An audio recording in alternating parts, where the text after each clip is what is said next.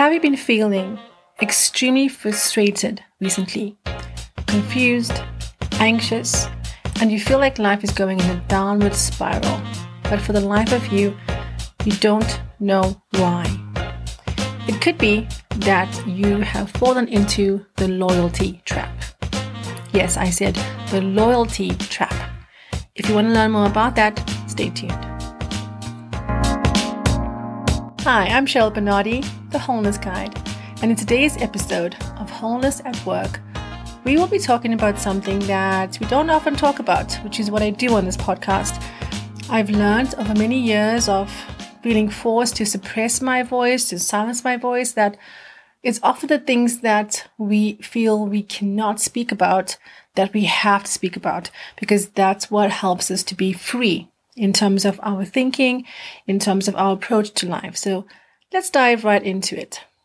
The loyalty trap, in my experience, is when we tend to get stuck in a situation, an organization, a relationship where there's been an extended period of time that has passed, and we have this loyalty to this person or to this leader. And it's actually that very thing that is causing us to feel dissociated from our very lives. Now, if there was a healthy leader in the workplace, in a faith community, in an intimate relationship, that would be something that would be healthy, positive. You'd be able to feel like you are growing and changing and there's movement in your life. But when you feel stuck in a situation, it might be because you've worked in a company for 15 years and you feel like, I don't know what to do next. Or you've engendered yourself so much to a team leader, a manager, you kind of been together in the struggle, and you haven't been able to actually individuate, to realize and take a step back to say, what do I want in the situation? So let's understand what loyalty is. Loyalty is the act of being committed to or supportive of a person, organization, or institution. So, we even can apply this to brands. We're loyal to brands until there's something else that comes along, and marketing strategies are very much aligned to winning that customer loyalty, that brand loyalty. But I want to talk more about your personal loyalty to people in your life that might have started out as a safe person, as someone who you could connect to, and there was some growth. But eventually what happened over time is your loyalty had to be unquestioned. You couldn't challenge the leader. You just kind of went along with things, even though you felt like things were not okay. And if you take away anything from the podcast today, I want you to know this. Loyalty has an expiry date.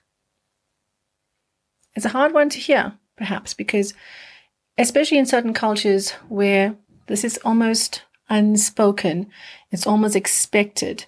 You join a company and they say, well, we are family, but actually, can they reciprocate loyalty to you? I'm getting ahead of myself. Let's go into 3 signs that your loyalty has reached an expiry date. Number 1, the loyalty is one-sided. This could be an employer, a partner, a friend, or even a spiritual group. But we have to question the loyalty. If you are always the one that is expected to give your time, your energy, and your commitment, but that's not reciprocated, it's said to be mutual, but when you actually need the help, when you actually need the support, it's lacking, then there's a problem. So even if you've worked for 10 years tirelessly, given up your weekends, given up your work late nights, you missed your children's birthday parties for the sake of the company because you were so loyal, when it comes time to downsizing, you might be one of those people that fall into that group. And it can be debilitating. It can be totally shocking to realize that you've given so much into a job or a relationship or a group, and you realize that when you actually needed the help and support, it was not there. Number 2, a sign that your loyalty has reached an expiry date. Your life has slowly gone into a downward spiral. So this is something that I've been reflecting on, where we've been in a 10-year process with a specific group. And in the beginning, it seemed healthy and good. And actually it was. It really was. But over time, we noticed the leader changing. But because we were told that this is the way we have to go, you kind of get into this process where you're not allowed to question, because those who question are seen as non-supportive, as critical, as outside the circle. And after I'd been in the cult, I should have seen the signs much earlier, but you don't. What happens is, because you feel like you cannot question, like you have to go along, it's what Greg McKeown calls the sunk cost bias in essentialism. You've spent so much time and energy in this specific environment and with those people that you don't know how to shift that. But over time, you start to realize that you're feeling stifled. You have to keep defending the negative behavior of the leaders in the group. And, essentially that's cult. A cult is control. And I mean, it could also be a work environment that's very toxic, where you are told that it is a open door policy and you can say whatever you want. Everyone's free to speak. When you try to do that, you've realized that there are repercussions for having your voice heard. I do these training sessions with young graduates, post-grads. Some of them are still working and studying. And they say to me, Cheryl, it's good to say, find your voice in the workplace, speak up in healthy ways. But when you do, it's not appreciated. Now, of course, there are ways that you can learn how to speak in a way that is heard. And if it's a healthy environment, then that can definitely develop and change over time. But in most toxic environments, unless you blindly follow the leader, there are repercussions because you're not seen as the malleable ones. And this results in you losing a sense of confidence, feeling like you are incapable. And that's the big thing. You don't feel capable because they've had to erode your confidence. They've had to downplay your strengths so that you can stay compliant, so that you can stay under the rule of the leader. And that's a key word there. If a leader expects you to be under their leadership, that's generally going to be a negative and potentially abusive situation. Healthy leaders come alongside people. They walk with you. They inspire you. They're not trying to force you to conform to the group norms so that you can be acceptable and you don't speak up and you don't question. They actually appreciate your questions. They see your value. And they say, well, if you are saying this and you're bringing this to our attention, it must mean there's something there that we have to listen to. So let's pay attention to that. And if you're not in that environment, your life can feel like it's in a downward spiral because you are confused. You don't believe in yourself anymore. And it's not a nice place to be. It's quite a horrible place to be. And a big clue here is that once you walk away from that environment, once you leave that environment and you realize, whoa, there's actually different perspectives and there's other healthy options out there. And then you start to see things in a different light. And often you only see that once you've stepped out under the control or influence of the leader. Because what is leadership? Leadership is influence. So the person, the voice that is influencing your life has the potential to control your life. Now, if you ever try and discuss that with this person, they may not see it that way, especially if they're bordering on narcissism, where the false self is essentially the central focus of that person, and they aren't able to consider other perspectives. That's a losing battle. And so you need to know that maybe your life is in a downward spiral because of the voices influencing your life. And it could be family members. So, first sign, loyalty is one-sided. Second sign, your life is going in a downward spiral. Number 3, you feel forced to be someone else in order to be accepted. So while we have to maintain a level of professionalism in the workplace, there's a limit to how much of our true self we can suppress. I'll give you an example from my own life. There was one environment which was notorious for being difficult, especially to people from the outside. I'll just say that.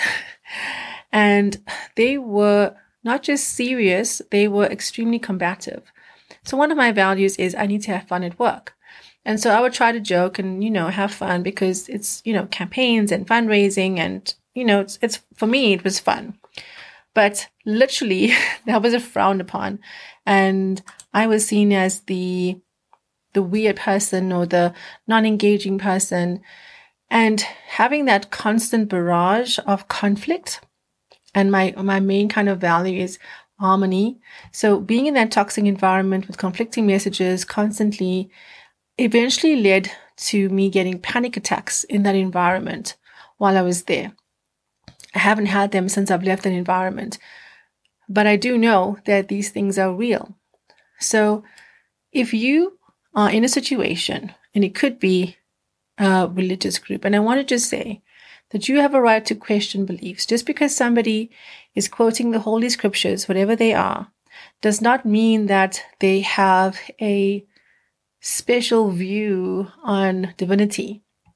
They have a view on it, and so it's your responsibility to question and consider this and also test the fruit of that person in their own life.